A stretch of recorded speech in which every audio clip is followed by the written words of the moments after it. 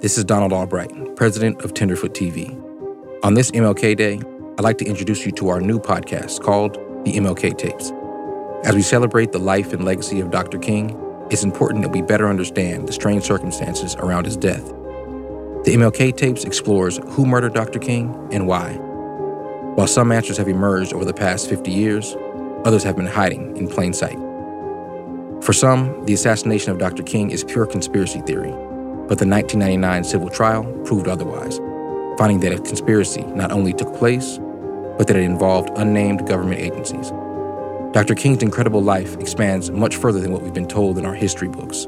I invite you to learn more by checking out episode 1. From iHeartRadio and Tenderfoot TV, this is the MLK Tapes. In August of 1963, Dr. Martin Luther King spoke from the steps of the Lincoln Memorial to a crowd of more than 250,000 in Washington, D.C. So even though we face the difficulties of today and tomorrow, I still have a dream. His iconic I Have a Dream speech is one of the most famous speeches in history, and one you're probably familiar with. Nearly 6 decades later, a few hand-picked sentences from that speech have come to define him in the popular mind. But King was not afraid to travel more dangerous roads.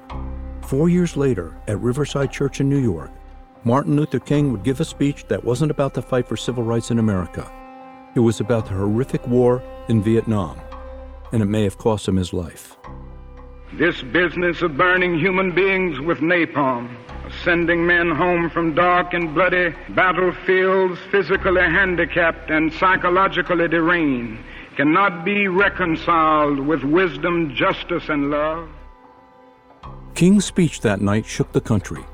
Many thought he had crossed a line by speaking against the war. He was supposed to stick to civil rights. Life magazine called his speech demagogic slander that sounded like a script for Radio Hanoi, referring to the radio station in communist North Vietnam. And for some, King's speech was an act of treason. A year later, to the day, Martin Luther King, just 39 years old, would be dead.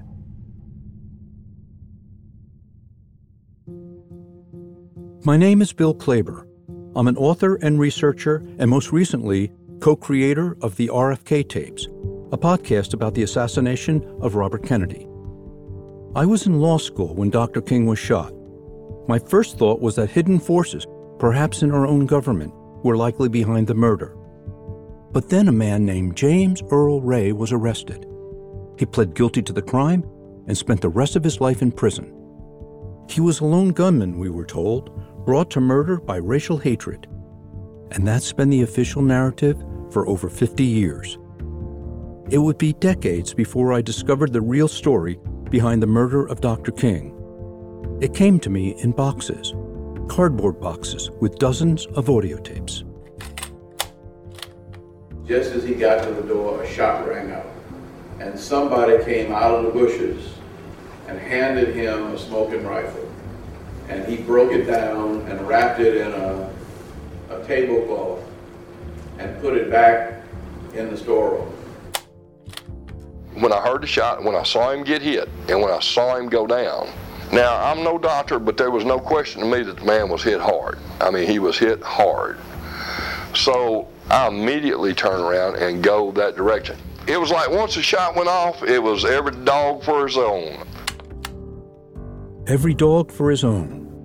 The voices on these tapes are from people who were there.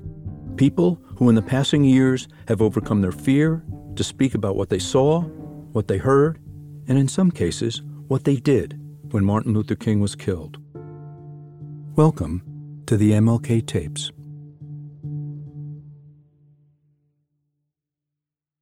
Dr. King's assassination is a critical moment in American history. Let's go back to March 1968. In his campaign to fight not only for civil rights, but for economic justice, King had come to Memphis to support the sanitation workers in their quest to form a union. Striking workers peacefully carrying signs that said, "I am a man," was an image they hoped would penetrate the conscience of the nation. But this hope was shattered when the peaceful march King had wanted to lead was disrupted by rioting that may have been set off by people sent in to start trouble. And because of the awful images coming out of Memphis, King's critics were now saying that he had lost control of his movement, that he could no longer lead a peaceful protest. So he returned to Memphis to support the sanitation workers and prove his doubters wrong.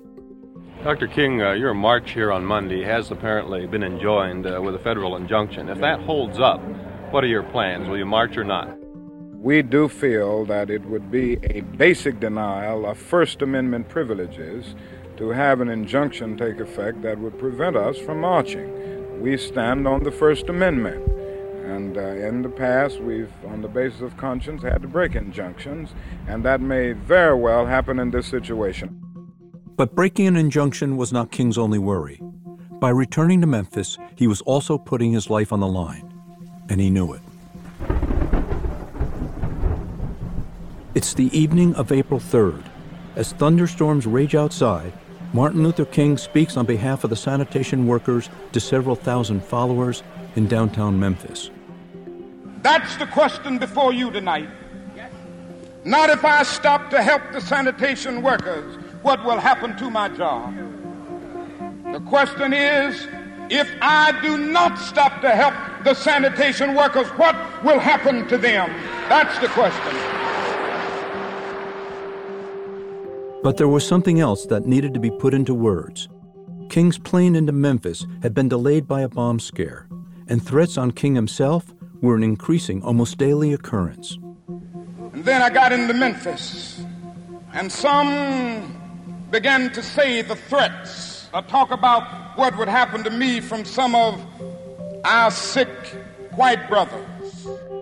His words that night were a chilling foretelling of his own death. Like anybody, I would like to live a long life. Longevity has its place. But I'm not concerned about that now. I just want to do God's will. And He's allowed me to go up to the mountain. And I've looked over, and I've seen the promised land. King didn't look away. He could feel what was coming. I may not get there with you, but I want you to know tonight that we as a people will get to the promised land. So I'm happy tonight. I'm not worried about anything. I'm not fearing any man. Mine eyes have seen the glory of the coming of the Lord.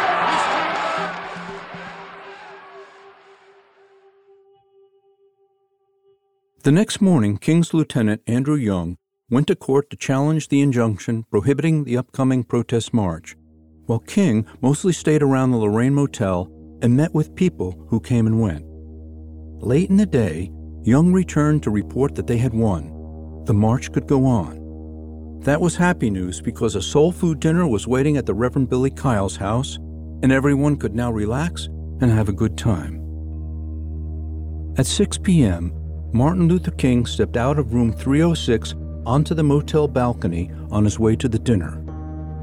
As he waited for Ralph Abernathy to join him, he watched below as the diminutive Andrew Young shadowboxed with the Reverend James Orange, who was 6'4" and near 300 pounds.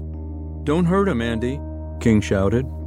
Then King spotted Ben Branch, a musician who was to play at the party after dinner. He asked Branch to be sure to play "Precious Lord, Take My Hand." "Play it real pretty," said King.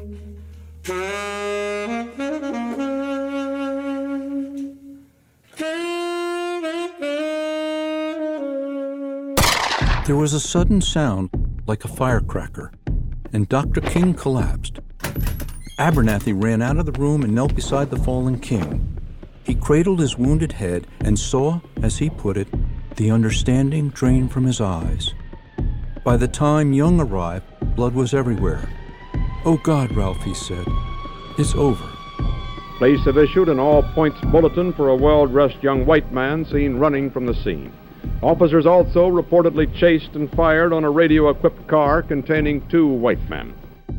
King was rushed to St. Joseph's Hospital, where he died within the hour. Meanwhile, out on Main Street, the police would find a rifle in a box, near a mysterious bag. In the bag were binoculars, 9 bullets, a transistor radio, a pair of pliers, a couple of beers, and a copy of that day's newspaper. On this evidence, investigators would find the fingerprints of a man named James Earl Ray, a fugitive who had escaped from prison the year before. They also discovered that a man fitting Ray's description had rented a room at a boarding house near the Lorraine and had access to a small bathroom with a line of sight to Dr. King's position on the motel balcony. So the Memphis police now had a suspect. But where was he? An enormously wide police hunt is now going on for an unidentified 30-year-old white man who's been reported to be driving a large, fast white sports car very recklessly. It took 2 months to find him, but finally, on June 8th, Ray was arrested at London Heathrow Airport with a fake Canadian passport. The 40-year-old petty criminal and escaped convict was brought back to Memphis. At his arraignment, Ray was charged with the murder of Martin Luther King. He pleaded not guilty. This time, the defendant wishes to enter a plea of not guilty. Of course, criminals commonly plead not guilty, so Ray's initial plea doesn't mean a thing. It was rumored that Ray had killed King out of a vicious hatred, but no one knew for sure because for the next 8 months, Ray was held incommunicado. The only persons allowed to see him were his attorney and his brother. So what most people didn't know, and as a supposedly informed law student I didn't know, was that while admitting he was in Memphis that day, James Earl Ray always said that he did not shoot Martin Luther King. Ray wanted to go to trial, even though he knew that if he could not convince the jury, the penalty was likely to be the electric chair. He didn't care. He said he didn't do it, and he wanted his chance to prove it in court. Ray's famous criminal defense attorney, Percy Foreman, came on saying that Ray's case would be the easiest one he ever argued. But as Ray's trial date approached, Foreman suddenly changed his tune and pressured Ray to plead guilty, which he finally did. Are you pleading guilty to murder in the first degree in this case because you killed Dr. Martin Luther King under such circumstances that would make you legally guilty of murder in the first degree under the law as explained to you by your lawyers? Ray's answer was barely audible on the recording system used by the court.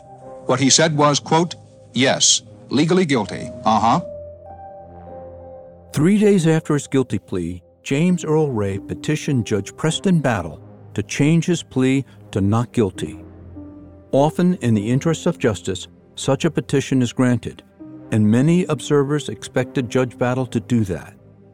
But the day he was to act, Battle was found slumped over his desk, dead from an apparent heart attack, and James Earl Ray was led off to prison. No trial. Years passed, and the vast majority of Americans didn't give the case much thought. King had been killed, and Ray was in prison because he was the one who shot him. But if you lived in Memphis, you might have been aware of strange stories and odd bits of evidence that didn't fit with the official count of the crime. People who heard things, people who saw things, things that didn't fit with the story of a lone drifter killing King. Also, in 1976, during congressional hearings, it came to light that the federal government had been wiretapping King's office and home and bugging his every hotel room. Why was the government so concerned with surveilling King? Was this in any way connected to his death? A man named William Pepper thinks it was. Pepper was a friend of Dr. King, and he spent many years gathering evidence that tells a very different story than the one we've all been told. Evidence about who really killed Martin Luther King and why he was murdered.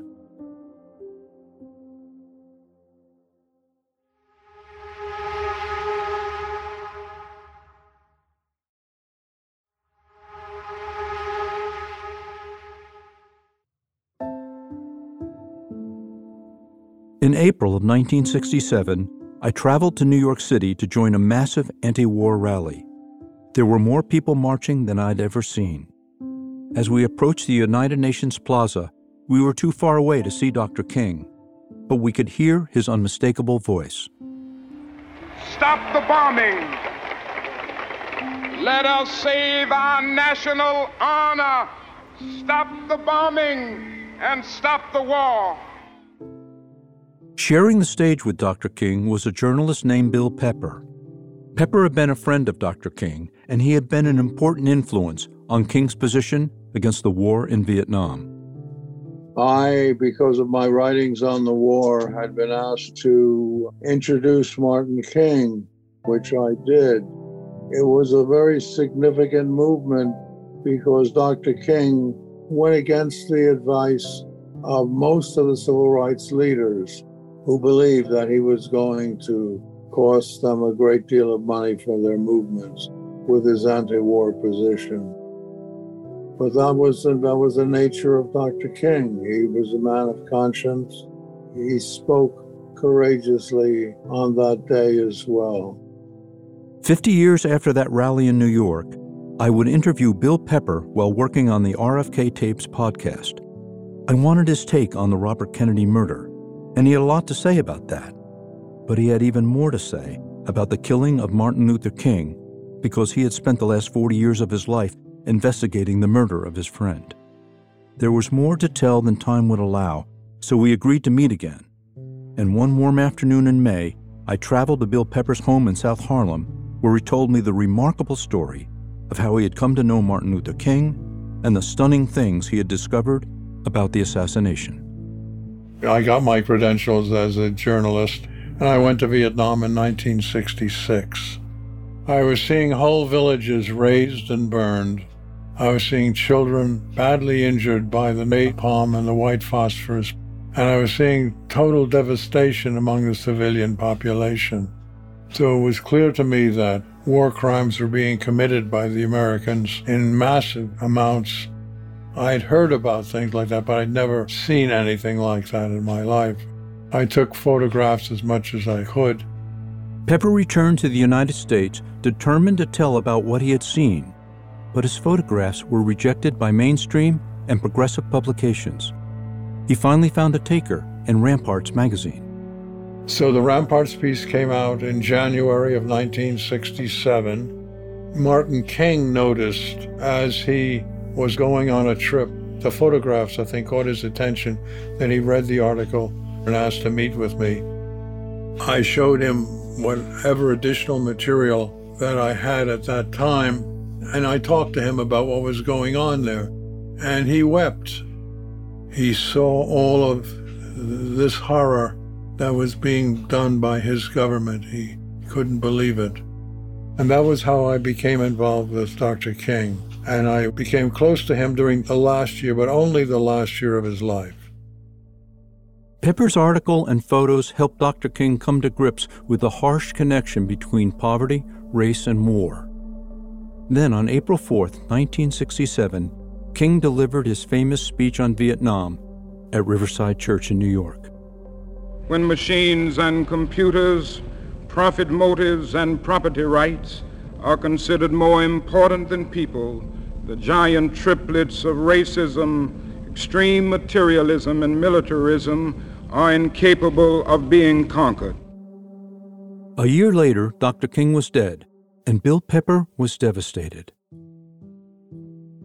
But in the midst of the pain and heartbreak, his skills as a campaigner were still being courted, notably by Robert Kennedy, who had just recently announced he was running for president. We went from Memphis to Atlanta, where we buried Martin, and Bobby asked me and others to come up to his hotel to discuss his presidential campaign. And I said, no, I'm through with politics. After King was laid to rest, Bill Pepper went to work in education and at the same time earned a law degree. 10 years after King's murder, Pepper was pursuing a legal career in New York City. One afternoon, the phone rang. It was Ralph Abernathy, King's former number 2. Abernathy asked me in 1978 to go up to the prison, Brushy Mountain Penitentiary, and interrogate James Earl Ray. I told Ralph I didn't know anything about the case. I thought James Earl Ray had been guilty, and I had not done any intensive investigation. So I would need some time in order to do that. In August of 1978, I interrogated James for 5 torturous hours and put him under enormous stress. And James remained as calm as he could be, and he answered the questions as best as he could. For 10 years, Bill Pepper had thought that James Earl Ray had murdered his friend Martin King, and he entered his interview with Ray still believing that. But the quiet, understated Ray he met wasn't the man he expected to meet. Ray admitted that he had been in Memphis that day, had rented a room in Bessie Brewer's boarding house, and had bought the rifle in Birmingham. But he also calmly insisted that he did not shoot Dr. King and didn't know that King was going to be shot. The men spent hours going over and over how it was he came to Memphis and what he was doing when King was killed. Each one of us, in our everyday lives, has our own ways of deciding whether a person is telling the truth or not. It may be how they meet our eyes or the sound of their voice. But after 5 hours of questions and answers, both Bill Pepper and Ralph Abernathy came away with the same judgment. We left the room believing that he was not the shooter, but we didn't know what role he might have played. But he raised enough questions so that from that time on in 1978, I began to go into Memphis and examine specific issues related to the case. As he went deeper into the evidence, Pepper came to believe that James Earl Ray was not only not the shooter, but was himself a victim of manipulation. Eventually, in an incredible twist of fate, Bill Pepper would become the attorney representing James Earl Ray, the man convicted of murdering his friend, Martin King. Pepper was determined to get Ray the trial he never had, and in so doing, revealed to the world the evidence he was uncovering. I came to represent James in 1988.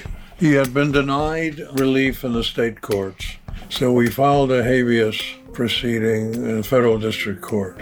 We were denied in the federal district court. Then we went to the Sixth Circuit Court of Appeals, and we were denied there. Then we filed for a writ of certiorari with the Supreme Court. When we lost our final appeal to the Supreme Court, we thought that was pretty much going to be the end of it. Though the legal avenues were seemingly closed to them, there was one last recourse open to Bill Pepper and James Earl Ray: the court of public opinion. I talked to a producer whom I knew, and HBO agreed, and so we worked on a plan to do an HBO special. Tonight, in an effort to probe the mystery of Dr. King's death, James Earl Ray will finally have his day in court. The defense team will be led by William Pepper, an American lawyer who practices in London. Pepper has been Ray's unpaid counsel for the past 5 years. It would be a formal trial with a randomly selected jury from all over the country, an impartial judge. They asked Hickman Ewing, who was a former U.S. attorney for the Memphis area, and they asked Hickman if he would be lead prosecutor. Hickman agreed. And so we tried the case in '93. The trial was a full knockdown, drag-out trial. Prosecution maintains that the shot came from a bathroom, the bathroom in the rooming house. The defense suggests, and the proof and the evidence indicates, the shot came from the brush, from the bushes down below, from the backyard. Totally unscripted. We got James to testify by camera, and he was subject to cross-examination. And I want to show you the chart of the inside of the rooming house. You went up the south stairs, you went and saw Mrs. Brewer, said you wanted a room. It's a fact, is it not? She showed you room 8 first, did she not? She showed me one room first. She said it was a light housekeeping room. And you looked at that room, and then y'all walked down over here. She showed you that room, and you said you'd take 5B. Is that correct? Yes, I told her I wanted a sleeping room. That's correct. This room right here, you can't see anything out of, can you, Mr. Ray? You could have had room 8 or you could have had room 5B, and you chose room 5B. Is that right? Yes, there was 2 rooms there, and I picked out that one, Okay. yes. The HBO trial gave Bill Pepper an opportunity to call into question every aspect of the official story. If there is no significance to the brush in the back of the rooming house, why was it cut? To assist the police to find evidence? No. The defense suggests the brush was cut so that it could never be suggested that there was enough brush there to conceal a sniper. Could James Earl Ray cause the scene of a crime to be tampered with in this way? Reverend Hosea Williams, who was one of Dr. King's closest aides, testified for the defense that Martin's hotel room and the hotel itself, the reservations itself, were changed. Could James Earl Ray arrange this? Could James Earl Ray do this? We didn't know the verdict. They kept the verdict as secret as they could. The jury took 7 hours plus. And eventually it aired on April 4, 1993, I guess. And we sat up at the prison. James was there. Hickman and his team were on the left, and Jeannie and I were on the right. And the whole trial played on HBO, and verdict came out. We, the jury, find the defendant not guilty. When the verdict came out, Hickman was startled. I thought he was going to have a heart attack. Even though it wasn't a real court proceeding, this mock trial demonstrated that the case against James Earl Ray didn't pass the test of reasonable doubt. A jury, when presented with the evidence that Pepper and others had uncovered, decided that Ray was not guilty. This should have been big news, but it got almost no mention in the American press. But it did shake the tree a little, and a few new people came forward with what they knew. At the same time, Bill Pepper published his book Orders to Kill, where he laid out the case for Ray's innocence and alleged that elements of the government may have been involved in Dr. King's assassination. But most outlets in the mainstream media didn't review it. Considering the importance of the man who was murdered and the evidence laid out for the reader, the question is, why wasn't it reviewed? The New York Times reviewer was told to pull it, and this was the first time in 25 years that he was told to pull a book review. And so it was pretty clear the story was going to be buried. But the book did reach the hands of an important person who would come forward and change the trajectory of the case.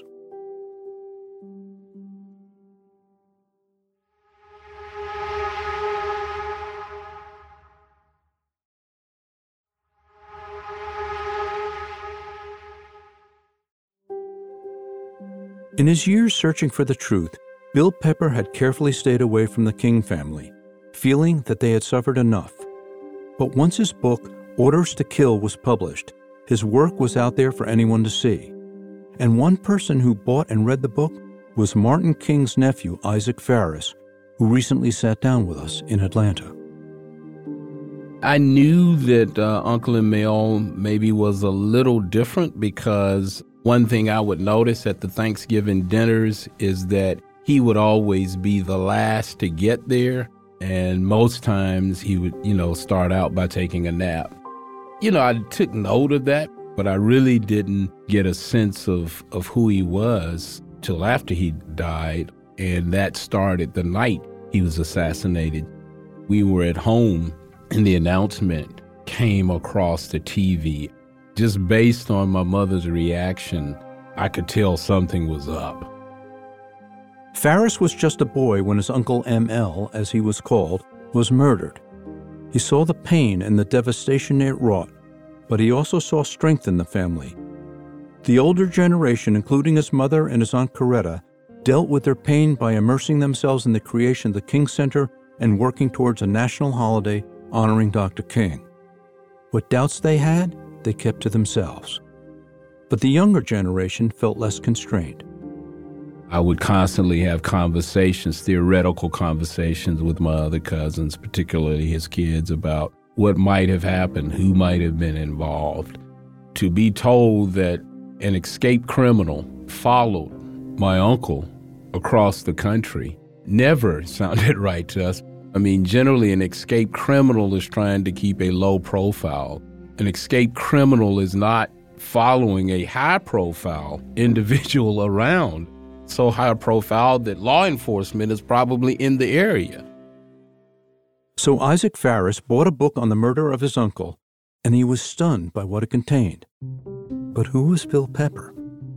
I personally did a little investigating about Bill Pepper, the man, because at that point I did not realize that there was even a relationship between Bill Pepper and my uncle.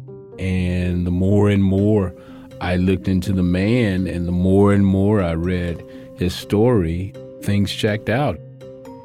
In January of '97, Farris decided to call a meeting and put the story in front of the family. I said, look, we've all known that, this is not right. We've all said that. We've all admitted that, but we've just kind of stopped there. Here's an opportunity, I think, for us, at least if we don't find out every little detail, we can at least kind of put it together. The next step was to bring Bill Pepper to Atlanta to meet everyone and answer questions. According to Farris, it was a tense first hour. First, I guess we were challenging him on his personal integrity. Why are you, doing this? What's your angle here? What's your purpose? I mean, are you just trying to sell a bestseller? And in a nutshell, we determined that Bill was sincere, that he felt a sense of responsibility for what happened to my uncle, because Bill, during my uncle's lifetime, was one of the people around my uncle who was actually trying to really push him to run for president. I think Bill felt like, whoever assassinated him knew of his plans. And so he felt a responsibility, and we accepted that. So once we've got comfortable with him, the man, personally, then it was like, okay, well, let's really look at your case and what you're talking about, and how did you come to this, and what's all of this based on? Bill Pepper didn't mind the questions. His friendship with Dr. King had been real, and so was the work he'd done on the case at great personal cost to himself. And he understood that just by being there, he was picking at a scab that covered a deep wound. I think it was very traumatic and devastating for them to come to grips with the fact that this good and peaceful man, who had the values of not only his faith but of a representative democracy, was actually taken away from them and from all of us by governmental action. It's a very traumatic piece of information to digest. But we decided that night, okay, now, we need to take this to the world. And how do we do that? We agreed to kind of get involved and help him and do whatever we could. And as a result of that, we found out further information. The family's first effort was to aid Bill Pepper's attempt to get Ray the trial he never had. There was an urgency now, because just a few months earlier, Ray had almost died in the hospital from complications arising from cirrhosis of the liver. He had recovered from that crisis, but the clock was clearly ticking. So in March '97, in an effort to get a trial for Ray, Dexter King sat down with James Earl Ray with media present. The meeting lasted about a half an hour, and at one point, King asked Ray the question. Did you kill my father? No, I didn't, no. I want you to know that I believe you, and my family believes you, and we are going to do everything in our power to try and make sure that justice will prevail. Isaac Farris also met with Ray, but without the cameras. I have met James Earl Ray. I want to be careful how I say this, but James Earl Ray is not the smartest cookie on the block, okay? In fact, every crime that he committed, he bungled. I mean, he was just a bungler as a criminal. I mean, if you look at his history, and he would get caught doing dumb things. One time he robbed a place, and apparently he was barefooted or something, and took high-heel shoes from the place. And then he tried to run in high-heel shoes away from the cops. But I go back and forth on whether or not, James knew, okay, I'm part of a plan to kill Dr. King, or, whether or not he just was a person that was taken advantage of. But his level of intelligence, it's possible that he could have been duped. It's possible he could have been a part of this and never known that this is a plan to kill Dr. King. For a while, it seemed as though the effort to get Ray a trial was going to bear fruit as Bill Pepper got the case in front of Judge Joe Brown, who appeared ready to let them present their evidence. In Memphis, Joe Brown was the criminal court judge who was on the verge of giving us a trial, a new trial for James Earl Ray. We had made a strong presentation to Joe Brown. He was very skeptical of the official story. He was and is an expert in ballistics and determined for himself that the rifle, the throwdown rifle, could not have been the murder weapon, was not the murder weapon. He was on the verge of ruling for a new trial, and it was shortly after that that he was simply removed from the case by the administrative judge, and a new judge was put in who would be more compliant. But on April 23rd, 1998, time ran out for James Earl Ray. James Earl Ray, as we just heard, is dead, and there are fears that the truth about Martin Luther King's assassination may have died with him. Ray died of kidney failure and complications from liver disease on Thursday. With Ray gone, it may have seemed like the end, but it wasn't, because Bill Pepper had one more idea. As new evidence emerged after the HBO trial, it had become clear that one man, Lloyd Jowers, had played some role in the murder. The back door to his bar and grill opened onto the brush-covered yard just opposite King's room at the Lorraine, and a few people who worked for Jowers had come forward with what they had seen the day of the murder. And Jowers himself had made what seemed to be self-incriminating statements. So Pepper went back to the King family. What if they sued this man and various unnamed government agencies for wrongful death? It would be a civil suit, not a criminal trial, but it would represent an opportunity to get the evidence as it then existed recorded under oath in a court of law. The downside was that it would open old wounds. Would the family be up for such an ordeal? Once we became comfortable, then the family felt that they should share this with the world, because we knew even if it was ignored, it's still there in history.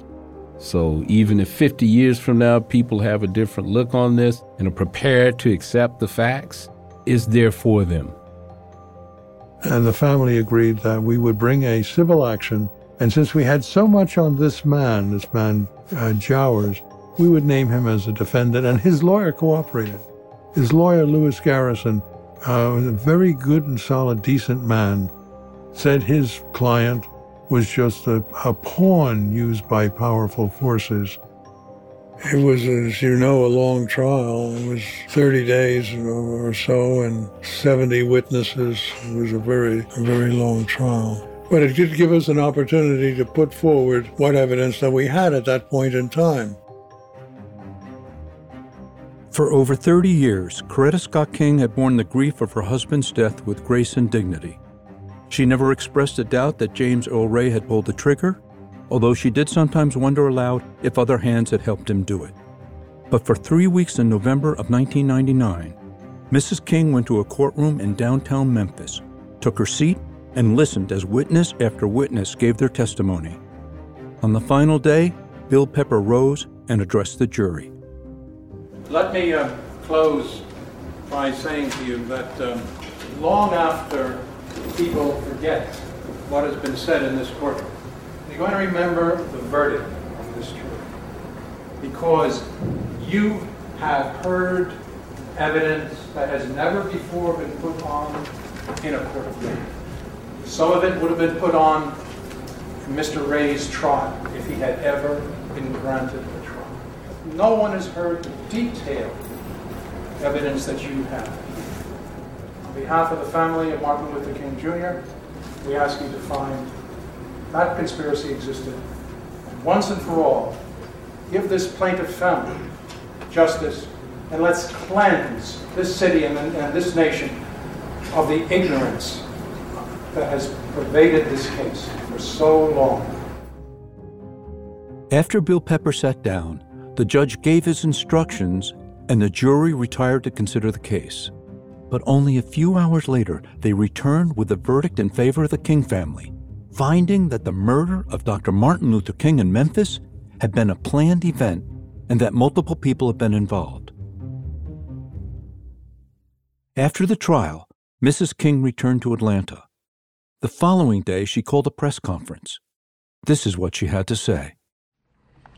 This verdict is not only a great victory for my family, but also a great victory for America and a great victory for truth itself.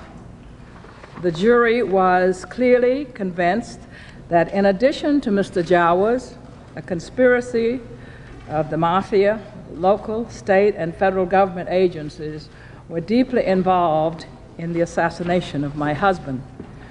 The jury also affirmed overwhelming evidence that identified someone else, not James Earl Ray, as the shooter in Memphis, and that Mr. Ray was set up to take the blame.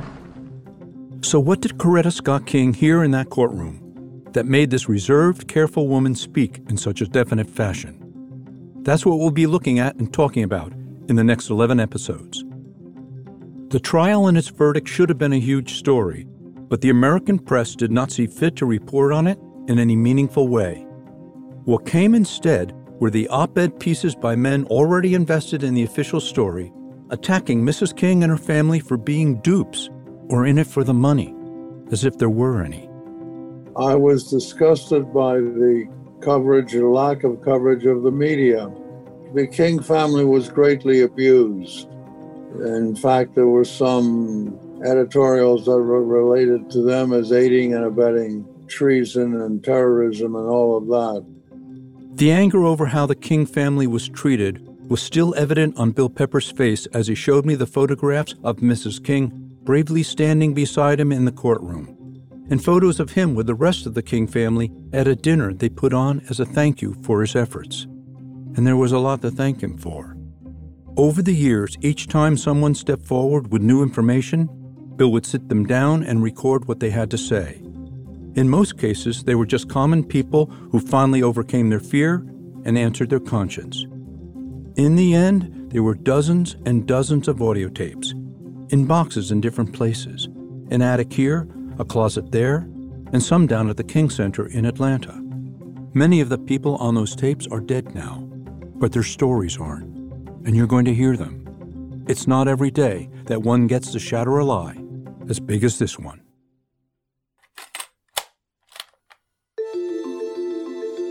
I called the Union Hall. I said, it's a matter of life and death. I said, I think these people are planning to kill Dr. King. The authorities would parade, oh, we found a gun that James Earl Ray bought in Birmingham that killed Dr. King. Except it wasn't the gun that killed Dr. King. James Earl Ray was a pawn for the official story. From iHeartRadio and Tenderfoot TV. The plan was to get King to the city because they wanted it handled in Memphis where Daddy and them could handle it. And I have lived with it so long, my children, they scared for me. The Lord told me to not to worry. I've been wanting to tell it all my life. I'm Bill Klaber, and this is the MLK Tapes.